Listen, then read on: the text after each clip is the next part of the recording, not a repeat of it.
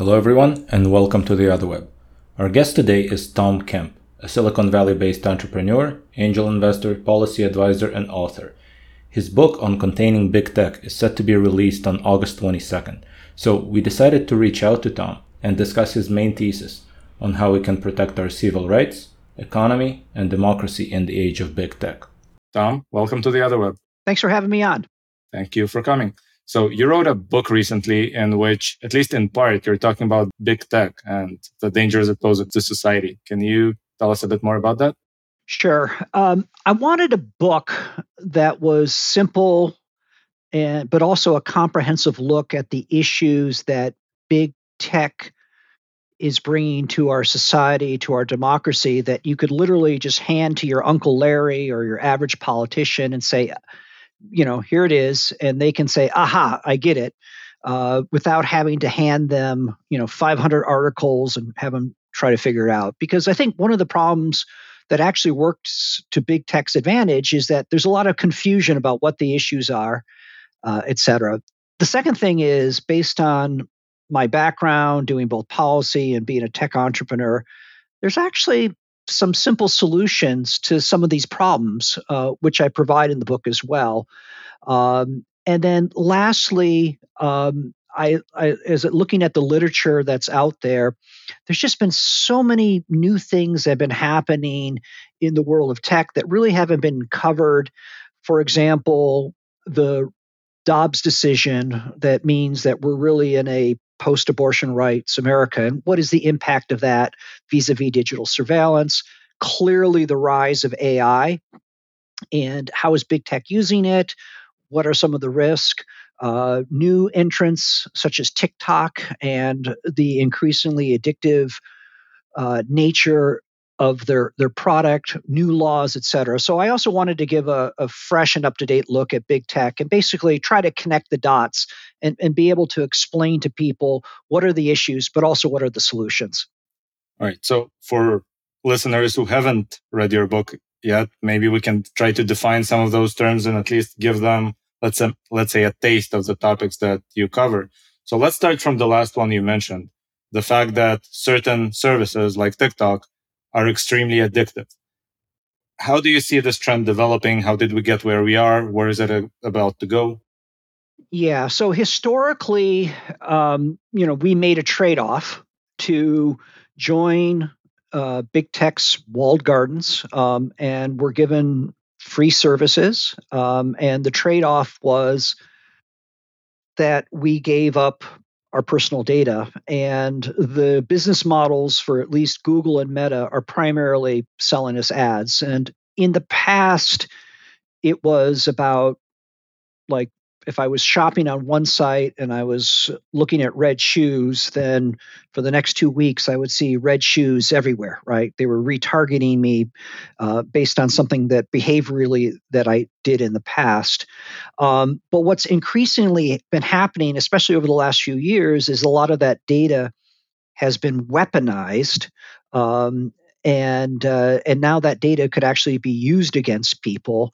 If you're seeking reproductive care, there's concerns about individuals that are trans or LGBTQ. Could that be used to discriminate against them? Could the data be used for identity theft? Now, once you layer on artificial intelligence that consumes data that's collected to us, some of the concerns are, given the nature of their business models, that will they use AI to try to pummel us with more ads? Will they try to use AI to better compete for our attention and our eyeballs and try to make their products more addictive? Will they use, and part of that addictiveness could potentially be rile us up and kind of lead us into rabbit holes, et cetera. So AI, to be clear, has so many good uses in medical, self-driving cars, et cetera. So I'm definitely not anti-AI, but given the business models of advertising, that a lot of the big tech companies will utilize AI to facilitate their core business model. and kind of take the data collection, and put it on steroids with AI. And that's a fundamental concern. And I spent a lot of time in the book talking about that. And I'll end on one thing is that maybe you and I can potentially navigate around, rabbit holes or not fall in, although a lot of people do fall in, that it's super concerning about children who don't have the intellectual capability and wherewithal to avoid kind of the dark patterns, the traps, the never-ending videos, et cetera. And I think if you look at the usage of TikTok, I think that's a great example by children. That's a great example of what I'm talking about. Right. So I'm curious about the AI part of this equation. And I guess the main question that I have while listening to the way that you just presented it is there really a change happening, or were these algorithms using AI for the past 10 years already? Right? They have been self-reinforcing. The only thing that we see right now with AI is the development of large language models, which may or may not be useful. But those algorithms have been self-learning and kind of learning our patterns and how to hack our brains for a very long time, right? I agree with what you say. So historically, the algorithms and the artificial, I mean, AI has been around for a long time. Obviously, you now have more computing horsepower that you didn't have in the past, and you have more data, which you haven't had in the past. But the AI historically has been focused on automated decision making to figure out, at least in the case of the big tech, trying to figure out, hey, what ads can you serve, et cetera. But now we've actually reached the point of generative AI where the advertising, they could actually generate the ads, be it images or text on the fly, that adds even additional power, or they can generate unique and distinct dark patterns that only you and I could see, that a researcher or a regulator would not be able to see as well. So it's the fact that we now have entered into the generative AI revolution that's occurring as a kind of the next wave after the historic automated decision making raises additional concerns, because there may be situations and scenarios where you or I, based on our personal data, will only experience something and can't be reproduced and replicated. And so it makes it even more powerful. So, yes, we've had it in the past, but the ability to exploit this, is gone up a level, especially with the generative capabilities to do that on the fly, which they didn't have in the past. I see. So to use an analogy, until today, TikTok could only choose the hardest drug that it possibly can get me hooked on. And from today, they'll be able to create a designer drug just for me. Yeah, I think that that the ability to generate things based on your personal data that they know. I mean, if you talk to teenagers, they actually say that TikTok knows them better than they know themselves, right? Like, it's amazing that, like, they constantly say, wow, the next video was just spot on in terms of what I want. So that I think TikTok, represents kind of the apex predator in the attention economy. Just quoting Professor Scott Galloway with that expression, I want to give him full credit for that. And I think they represent the best example of how AI has evolved over the last few years, and we certainly didn't have anything comparable to that a few years ago. I think the irony of that is when you show people the next video, they say, wow, this is exactly what I needed to see. If you ask them at the end of an hour what they've just looked at, they don't remember a single thing because it was all completely meaningless.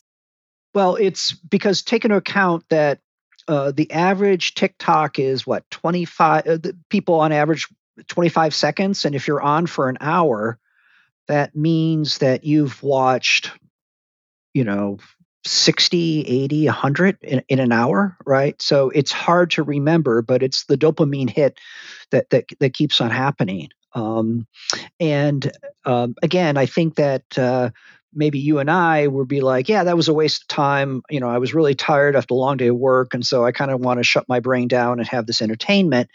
but I think kids have fewer guardrails. And so I think there's significant concern about autoplays that never stop. And there's been a lot of research and writings, including by the Wall Street Journal, where quickly that the videos, especially for children, get into drug use, pornography, etc. And then when you couple the fact that some of these social platforms allow adults to reach out to children. Now, changes have been made with some of these, but there's still issues in terms of the ability just inside the platform for adults and cyberbullying, et cetera. And then you mix that in with the addictive nature of what's happening, and basically it's kind of a roach motel. You go in and you don't come out. Then it makes for a very toxic environment that maybe you and I can sidestep, but it's much more difficult for kids. All right. So if we take a step back from TikTok and try to explore the wider landscape, it seems like we still have Google and Facebook and Snapchat and several other companies that are perhaps slightly more benign, but perhaps not that much more benign because they have the same incentives ultimately. So how can we navigate this entire landscape, and how can we as a society try to change it for the better? Can we change the incentive somehow? Well, I think it first comes down to the fact that at least the five largest ones are monopolies, right? And so they've created walled gardens. Once you are in the walled gardens, they continuously collect your data, serve your ads, and they want to keep you in the garden, and they're using AI to keep you in the garden. The problem is it's hard to escape the garden. And one of the reasons why it's very hard to escape the garden is that these platforms lack core interoperability. So if I want to get off of Facebook, but unless all my friends leave en masse, I can't communicate with those that remain on Facebook. So I'm kind of stuck using Facebook. So it means there's actually less motivation for Facebook to innovate in areas like privacy and stop collecting as much data because we are so captive. Facebook had 5 breaches in 2019, like billions of records that were hacked. Of course, there was Cambridge Analytica. They apologized, but some of the same issues come up again. So it's kind of like, oh, we did this, we're so sorry. Another issue comes up. The other problem is that the big tech providers also provide marketplaces. This also includes Apple. I know Apple's much better when it comes to privacy, but they have a marketplace, right? And they provide the marketplace, but they also compete in the marketplace. So if you're a mobile app provider that charges for ebooks, you have to pay Google or Apple 30% if the consumer buys from the mobile app. But if Google or Apple offer that ebook, they don't have to pay the platform tax. So Google and Apple are able to offer a solution that is cheaper, so they don't have to compete on price. In the case of Amazon, they'll sit there and look at all the products that are selling really well from third parties, and then 2 weeks later, all of a sudden there's an Amazon basic version of it there. So you got, with the fact that they own the marketplace, they can self-preference, they can copy, etc. And what means is that the core markets that big tech is in is that VCs don't want to fund any challengers. They become no-fly zones, et cetera. So the fundamental issue starts with the fact that they're monopolies, and if they're not being pushed by competitors to do more, and they're largely unregulated, we find ourselves in the situation where bad things happen with Meta. They apologize, and something comes up, and we'll continue to have the issues as it relates to digital surveillance and AI exasperated. As chair of the FTC, Lena Khan said that these companies are too big to care, right? And so I think that you have to factor in the monopoly, and you need to address and put more pressure on them as monopolies, like we did in the past with railroads, Standard Oil, AT&T. Hey, when AT&T was broken up, the telecommunication revolution happened when Microsoft was told not to bundle the browser. Google came into being as well. So those are the type of things that need to first and foremost happen, is on the monopoly antitrust issues, and then that should facilitate the ability to then go and provide more competition and better regulate them as it relates to surveillance and AI.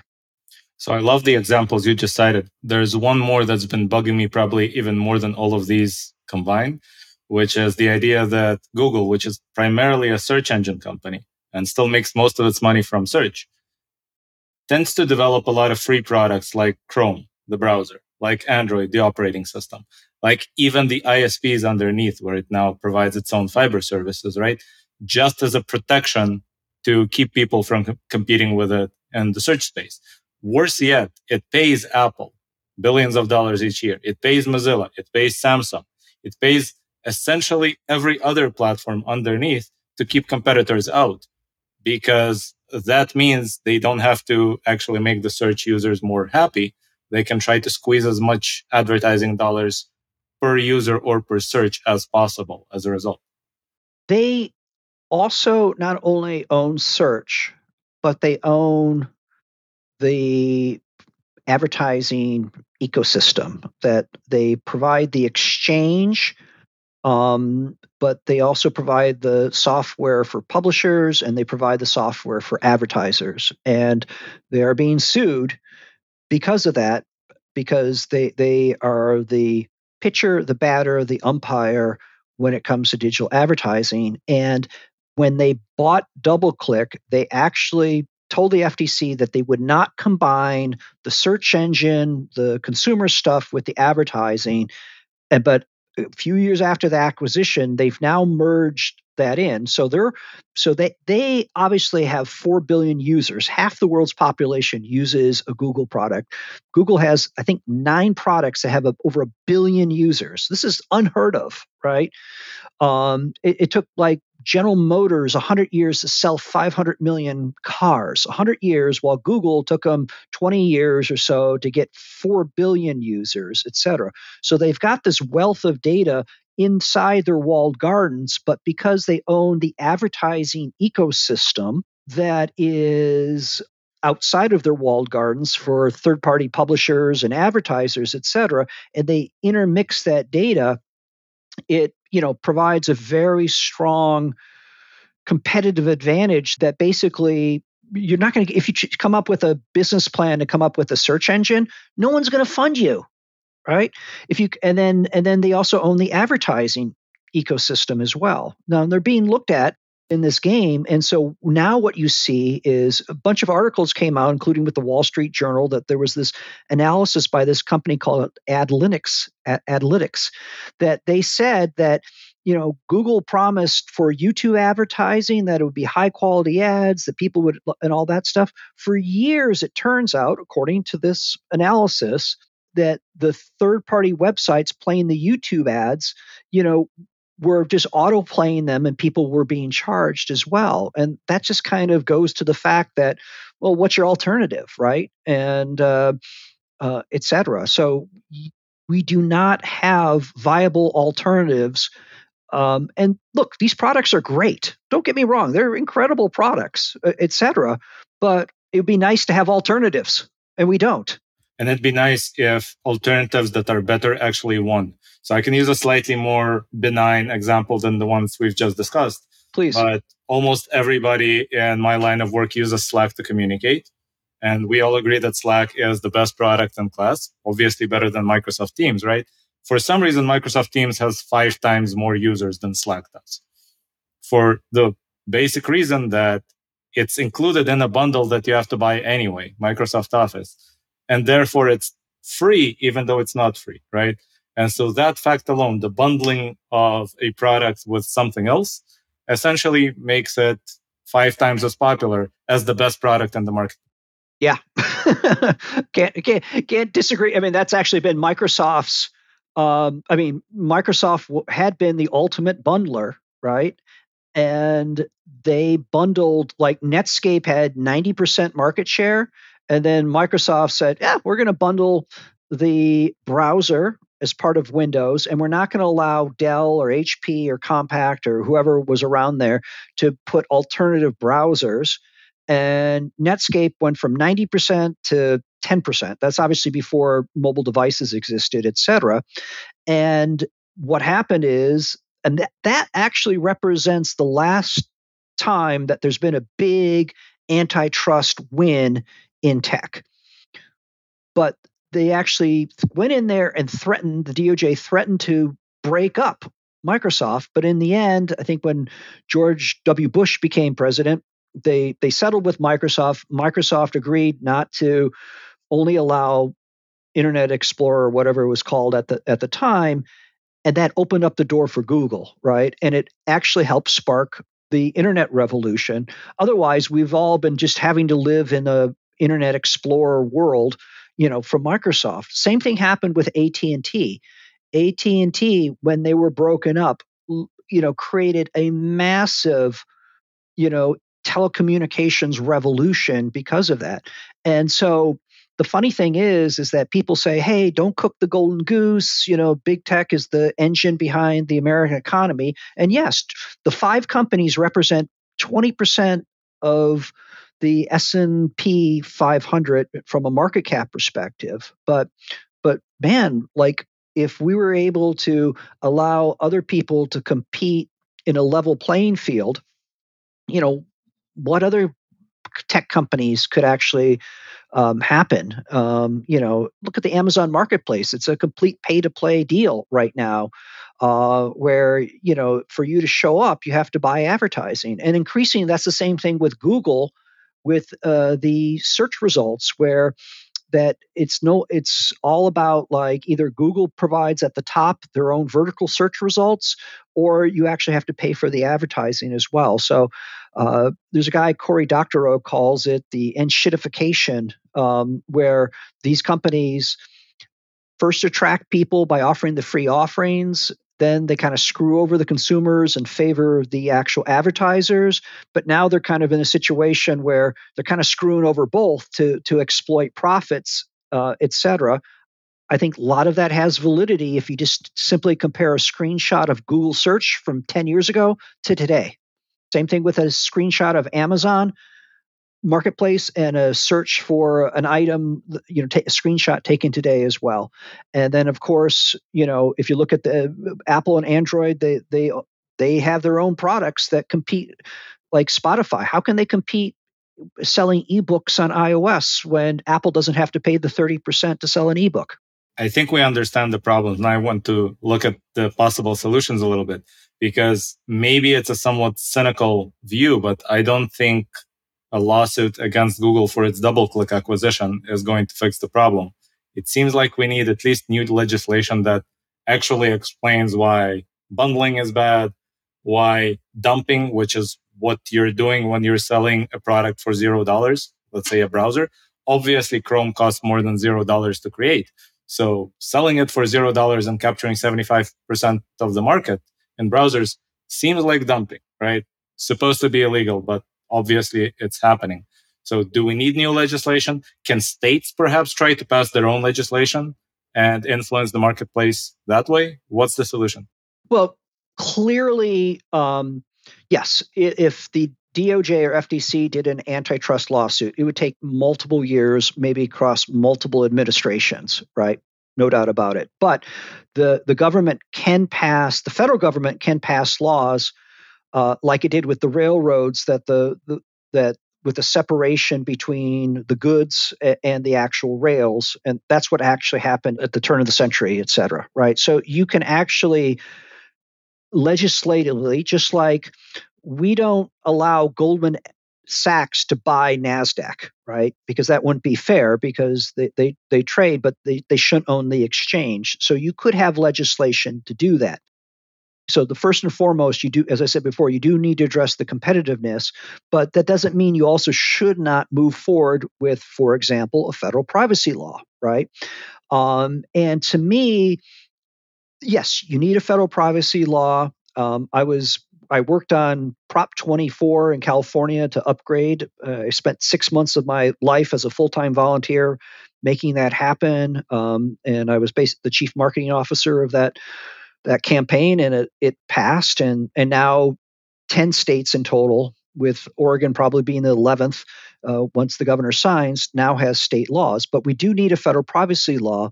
But to me, there's two key things. that would really address. And it's very simple. The first thing that we need is we need mandatory support for opt-out signals, i.e., the global privacy control. The issue there is that if I was in Europe on vacation a couple of weeks ago, and it's like the cookie fatigue. Every website, cookie, and like if you want to configure, and eventually people just say, okay, yes, accept cookies.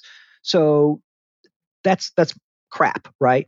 What you really need is the ability to have your browser or your mobile device send a signal that says, do not sell or share my data, don't collect sensitive information. And so I think only two of the state laws, require an opt-out signal. We do need that so we can get out of the whack-a-mole with cookies, and basically be able to flip a switch on our PC or Mac or our mobile device says, I'm opt out, right? That addresses first party data, people that we directly interact with. The other simple solution, and that would take consumers like 15 seconds to flip those switch, and that would seriously reduce the selling and sharing of personal data and the collection of sensitive personal information. The second resolution to this is that there's companies called data brokers that we don't have a direct relationship with. In effect, that represents third party data, and they go out, they collect all this information about us, and they sell it, right? And so, what I'm working on in California, I proposed this to my state senator. I co authored the bill or co drafted the bill, and it's Senate Bill 362. It passed the state Senate. It's called the California Delete Act. What that would do is it would provide a website where you register and you basically say, for all the data brokers that are registered with the state of California, delete my data. Take the consumer 30 seconds. They can hit the delete button. So between the simple fix to a lot of this surveillance issue is GPC and mandating the opt-out signal, and having a data broker clearinghouse equivalent to the FTC do not call registry, where that addresses the data brokers and the third parties, while GPC, the opt-out signal, deals with first.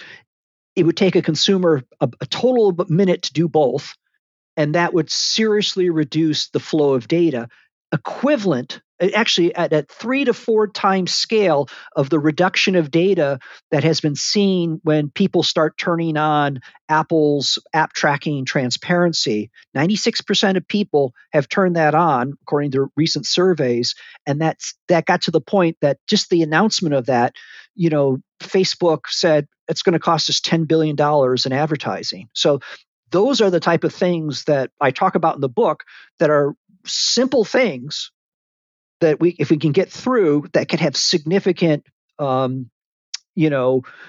impact on reducing the surveillance of us. Do you mind if I play devil's advocate and try to poke at these ideas and see how well they Of stand up? course. All right, so let me start from the last one, the third-party data brokers.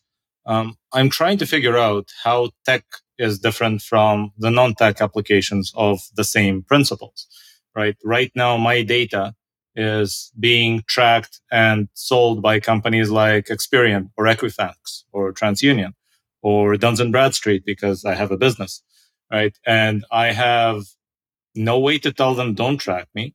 I have no way to tell them forget this information about me. I don't want this to be known by anyone, right? And even to the extent that I could tell them not to track me, I wouldn't want to do that because that would preclude me from seeking out certain services, like taking out a loan. So isn't the online data problem fairly similar in that even if you could tell companies not to know this about you, maybe you would miss out on access to certain services that require you to share that data, which means you would essentially accept it anyway, even if you don't want to? Well, I'm living and breathing this right now with California Senate Bill 362, which is the California Delete Act. And we carefully define what is a data broker. A data broker is an entity that you don't have a direct relationship with that collects and sells your data, right? So, first of all, if you have a direct relationship with one of those entities, then they're not a data broker. And if those entities also do not sell your data, they also are exempted from this, which means that it's going to be focused more on those people search sites, marketing, advertising, data brokers, as opposed to the type that you mentioned. Furthermore, we explicitly call out uh, entities that fall under the Fair Credit Reporting Act as well. So there are exemptions right there. There's further exemptions for fraud, et cetera. So you can craft a bill that exempts certain entities that are necessary to, get loans approved, et cetera. As and so what we do with this bill is that it does require entities to register that meet the strict definition. And by the way, there's already an existing data broker registry, and there's 500 companies that have actually already registered. And we don't really change the definition of what a data broker is in this proposal. And then what we do is simply, and you can still then, under California, because you do have the right to say delete my data or do not sell or share my information. Those are California rights with that you get with the CCPA amended by the CPRA. What we're doing is we're kind of providing a user interface on top of these two bills that allows a consumer to go in and they have to verify themselves, and then they put their email, their address down, et cetera, hit submit, and then it replicates the equivalent of them contacting the 500 registered data brokers to get their data deleted. And so that's an incredible time savings to consumers. Furthermore, it also addresses the fact that if these data brokers collect any net new information about us, that you don't have to replicate the going back and telling these 500 entities to delete the data as well. And then lastly, it has a global do not track me anymore in terms of no longer selling or sharing my information as well. So yeah, no, it's not something that you just willy-nilly throw together. You kind of need the infrastructure of an existing data broker registry law and having privacy rights like we have in California that you can build on top of that and basically provide a user interface that's modeled after the FDC Do Not Call registry, which was challenged constitutionally, but found actually the way that it's written to be constitutional. We modeled after that. So we even baked into the fact that, that if there's a constitutional challenge, that it will withstand that as well. So hey, legislation ain't easy, but I think this is a big step forward that. And the last thing that I'll say is that we also modeled this on Senator Ossoff and Senator Kennedy. Ossoff, Democrat from Georgia, Kennedy, Republican from Louisiana. They proposed a federal version of the Delete Act, which they just actually reintroduced last week in June of 23. Which would do something similar as well. And they've brought on additional bipartisan sponsors to the bill as well. But we're plowing ahead here in California with this. So it is. I think it could be possible, but we're very aware of some of the concerns that you would have right there. And we provide the appropriate exemptions and definitions of a data broker to address a lot of those concerns. So let me try to articulate that concern now in the opposite direction. Why should there be a distinction between a data broker online and Equifax, which sells my data without ever having a direct relationship with me? Why shouldn't we hold them accountable in the same way that we want to hold a data broker online accountable? Okay, so this is a separate registry for certain entities that we define in a certain way. Okay. And what we're trying to do is provide a automated portal to get them to delete the data en masse without actually having to visit all of them. You still have the right in California for any business to be able to contact them directly and ask them to delete your information as well. So that doesn't preclude you from doing that. And so what we're trying to do is at least try to, capture the most significant set of data brokers based on what we're trying to define without having to get things too complex. So it's, there's a lot of sausage making that's happening here as well. But if you Google California Data Broker Registry, you'll see the 500 entities that are there. You can download them to a spreadsheet, right? The cool thing is that if this bill passes, and it's a big if because we're now in the assembly and it has to work its way through the assembly and the tech industry opposes it, much like they opposed the Ossoff Cassidy Delete Act that was proposed, much like there was howls from the telemarketing organization about the do not call registry. But if it gets passed, at the very least in California, that we will automate the deletion from those 500, and you can do that in 30 seconds. And that would be a huge win, especially for people that, for example, are domestic violence survivors that don't want their information online about where their address is. It would be a great win for immigrants that to address the concerns that government agencies are going around the Fourth Amendment and using data brokers to get location information as opposed to having to get a subpoena from a telecommunications provider. It will be a great relief to people seeking reproductive rights, going to Planned Parenthoods, et cetera, that they don't have to worry about someone actually, tracking who's coming and going from an abortion clinic here in California. So there's a lot of advantages that it has, and we're not trying to make perfect the enemy of pretty damn good. Right. Let me try to raise an objection that I'm sure Senators Ossoff and Kennedy hear a lot on the national level. Yes. Which is, I am sure the industry will be saying that passing this act is going to destroy a lot of business and probably reduce GDP as a result, right? Because online advertising is a $450 billion a year market. If you make it less efficient because the advertisers don't know who to show their ads to, it probably shrinks to 300 or something like that. How do you address that? Well, it fundamentally gets down to, do the rights of advertisers trump the rights of individuals to have some control over how their personal data is being used? And so I probably should have a better analogy, et cetera. But no doubt there's billions of dollars being made or has been made with vape pens and cigarettes, et cetera.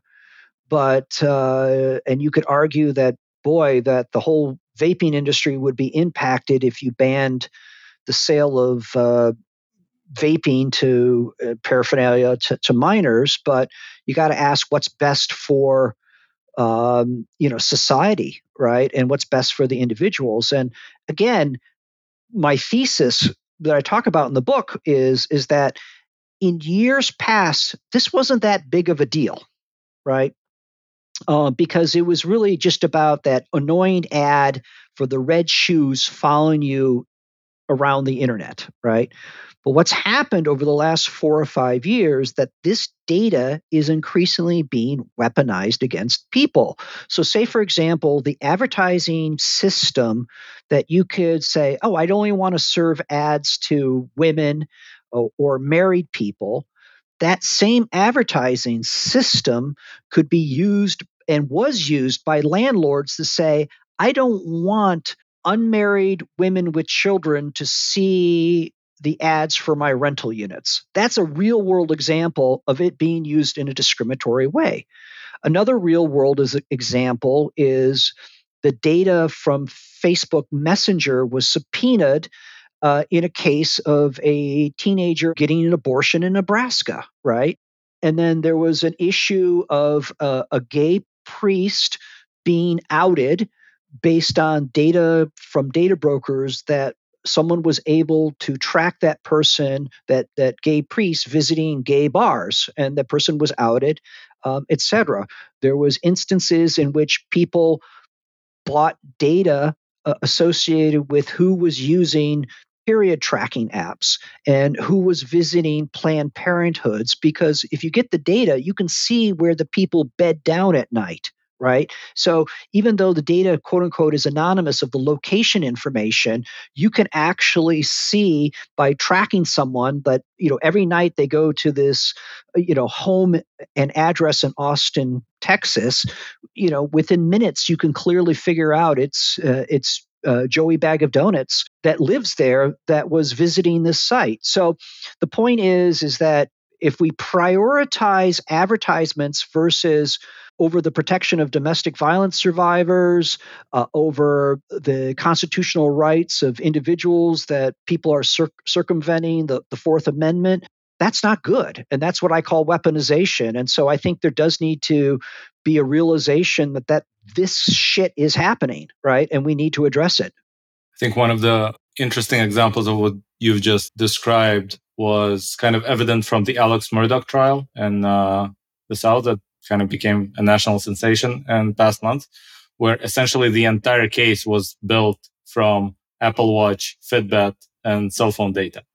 There would have been no case that linked him to the murder that he was eventually convicted for, were it not for essentially every minute of his day being completely tracked. So I'm sure people kind of fall on different sides of that. Maybe they say that in his case, it was good that we had all this tracking.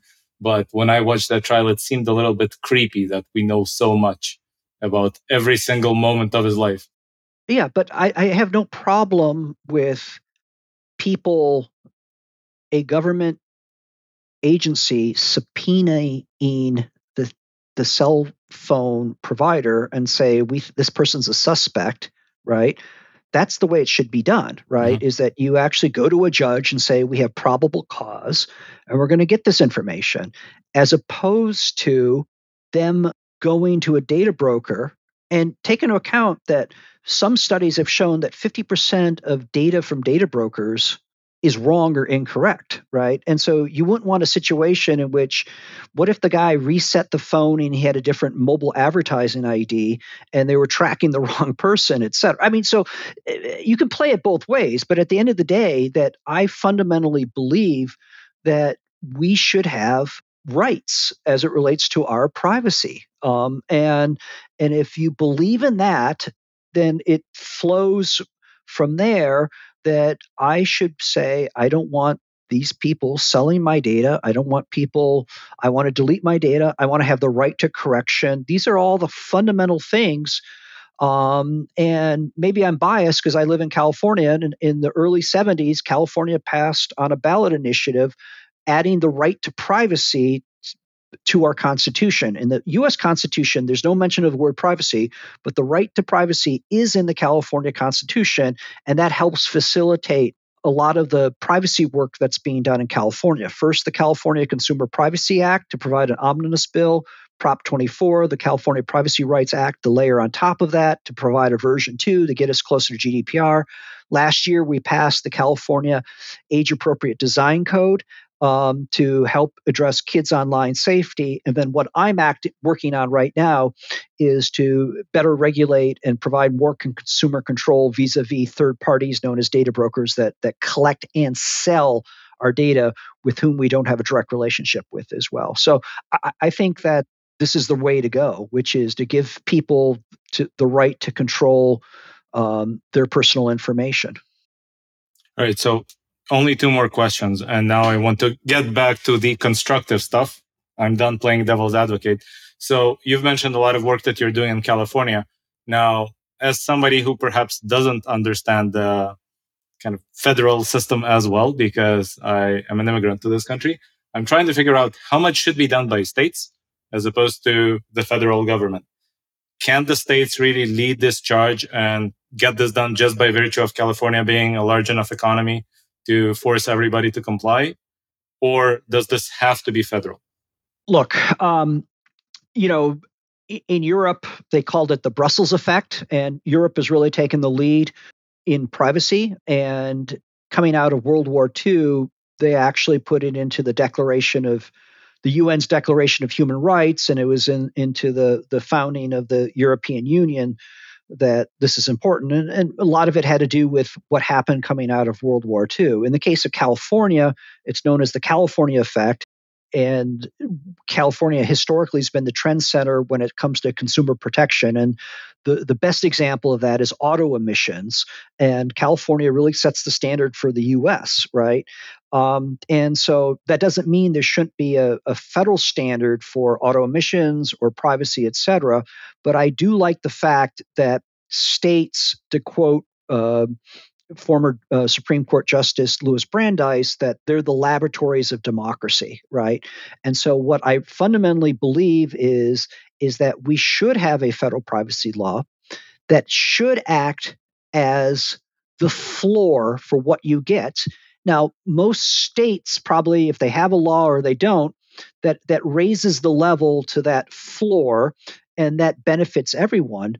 But it should also provide the ability, especially in technology where there's a lot of fast moving things, that it's hard for the federal government to keep up with things, that allows an individual state to innovate, especially like in the areas of AI, which we're now having issues that we didn't have a year ago, and concerns, et cetera. So, from my perspective, we do need a federal privacy law. It should not preempt state law. So that means it should be a floor versus a ceiling, right? It should have some teeth in terms of enforcement, much like, and it should have an enforcement agency. I'm perfectly fine with it being part of the FTC. And in California, we have an enforcement agency as part of Prop 24, the California Privacy Rights Act. It's called the California Privacy Protection Agency. It's the first and only in the US. In fact, when that gets fully ramped up, it's going to have more staff working on privacy than the FTC has for the entire nation as well. So I think we need to have a system that fulfills former Justice Brandeis's vision of the states acting as a laboratory for democracy, but we should have floor standards out there so that everyone in the United States, as opposed to California, will benefit. Now, the reality is there hasn't been that much action at a federal law, and so the states are taking the lead. And last year there was 5 states with privacy law. Texas signed HB4 a week or two ago. We're now at 10. The bill in Oregon is on the governor's desk. They will likely be 11th. And then we got Delaware. So we're pretty soon that, we're probably going to have, a fourth of the population, will be under a privacy law. And hopefully that will add further motivation for Washington to come out with a comprehensive federal that sets the floor. So this was a part of the reason I'm asking, because it seems like while California tends to be innovative in these particular topics, when it comes to big tech, it is somewhat conflicted in that it benefits a lot from big tech companies being successful. So perhaps it would actually be easier to pass some of these laws in states like Texas or Florida that are also large enough, but that are somewhat hostile to big tech for either political reasons or for just reasons of not benefiting enough from their success. Well, let me jump in here. So actually, California, I agree with you that the tech industry, again, the big tech players have 20% from a market cap perspective. 5 companies have 20% of the Standard & Poor's 500 overall value. I mean, we're talking about the biggest companies the world's ever seen, right? And everyone talks about GM, they talk about Standard Oil, et cetera, but they don't have the reach, they don't have the valuation, et cetera. So these are the biggest companies the world's ever seen. Obviously, they have very big lobbying capabilities. That being said, California also has a system of direct democracy, which is the proposition system. And what happened was in 2020, that a gentleman by the name of Alistair McTaggart, who actually was a real estate guy, but he was really concerned about privacy, what he read, he actually in 2018 put together a proposition called the California Consumer Privacy Act, and he was going to put it on the ballot. The tech community, was going to fight it. Then Cambridge Analytica occurred. They kind of backed down. And then the legislature said, we look really stupid for not doing this, having this on the ballot. We're going to look like complete idiots. So they took over the CCPA and they passed it unanimously. And Governor Brown at the time signed it, right? But then the very next year, what happened was was that the tech industry started watering it down. They got in there, we're going to kill it, we're going to do this, we're going to do this, etc. So what Alistair did was said, screw it. I'm going to do a ballot initiative, which was Prop 24 in the 2020 campaign. I met Alistair. I joined as a full-time volunteer, worked for 6 months. And what CPRA did was it made the law a floor versus ceiling, meaning that the privacy law could not be watered down. So first and foremost, it said, you guys can't water it down, right? Which was very innovative, right? And that was the first thing that it did. It also added the privacy agency and it added some additional things to make California privacy law further on par with GDPR. So I actually differ with you in that in states such as California that have a direct democracy, i.e., a proposition, you can potentially get around the influence of large industry right there. And California is now the fourth largest economy in the world, and it has significant influence and impact. What's happening more so than a Florida or a Texas would have. All right. So last question, I like to help to end on a hopeful note. So if everything that you envision comes to pass, what will the internet look like, or what will the tech landscape look like in 5 years? Well, the first thing is that I want more competition. Competition is good. When you have such a consolidation of power, it's unhealthy for a democracy. And if you look at the unleashing of innovation that occurred when AT&T was broke up, with the telecommunications revolution, with what happened when Microsoft was no longer allowed to force and require and bundle Internet Explorer, you had Google and other tech companies grow up.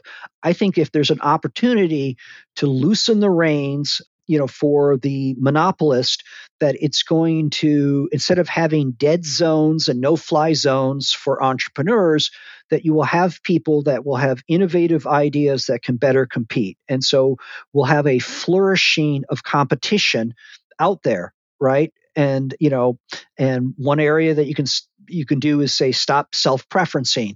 You can say, stop leveraging market data to enrich yourself. You can't compete in the market and provide the market, et cetera. Those are some of the things that you can do. So you have a much healthier, more competitive environment that will spur additional innovation and make us a healthier economy.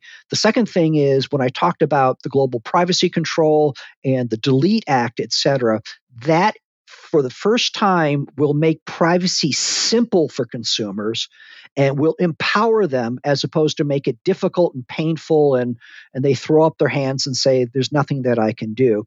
And then finally, the third thing is that we'll start looking to provide more transparency around AI, and then furthermore, hopefully give us some basic rights as it relates to AI. Okay, for example, the right to object to automated decision making, right? Because now, if you get rejected for a loan or whatever, and it's done all by the computer, so to speak, you don't have there's no way. But if you can say, wait a minute, I object to this, and so there needs to be some human intervention associated with this to tell me why my loan was rejected, I think that makes for a fairer, more equitable world out there, as we continuously rely on AI for automated decision making as well. So I think what you'll have is less discrimination. And as I mentioned before, more control of your personal data and more innovation. Sounds excellent. If people want to learn more about these topics or explore your work in greater depth, where should they go? So I have a website, tomkemp.ai, and I have information about the book. I have information about the California Delete Act. I have a very exhaustive blog that I go into detail about, privacy, digital surveillance, AI, et cetera. So that's the main hub. If you want to order the book, it's containingbigtech.com, and the book comes out in August, but you can pre-order right now. And as we're talking right now, we're just a few weeks away from that. So I would encourage people to go ahead and just order a copy, and in mid to late August, it will show up in your mailbox. All right, Tom, thank you so much for joining us. It's been a great episode. Thank you. Thank you, Alex. This has been another episode of The Other Web. Join us next time for more discussions on news, media, and the information ecosystem as a whole.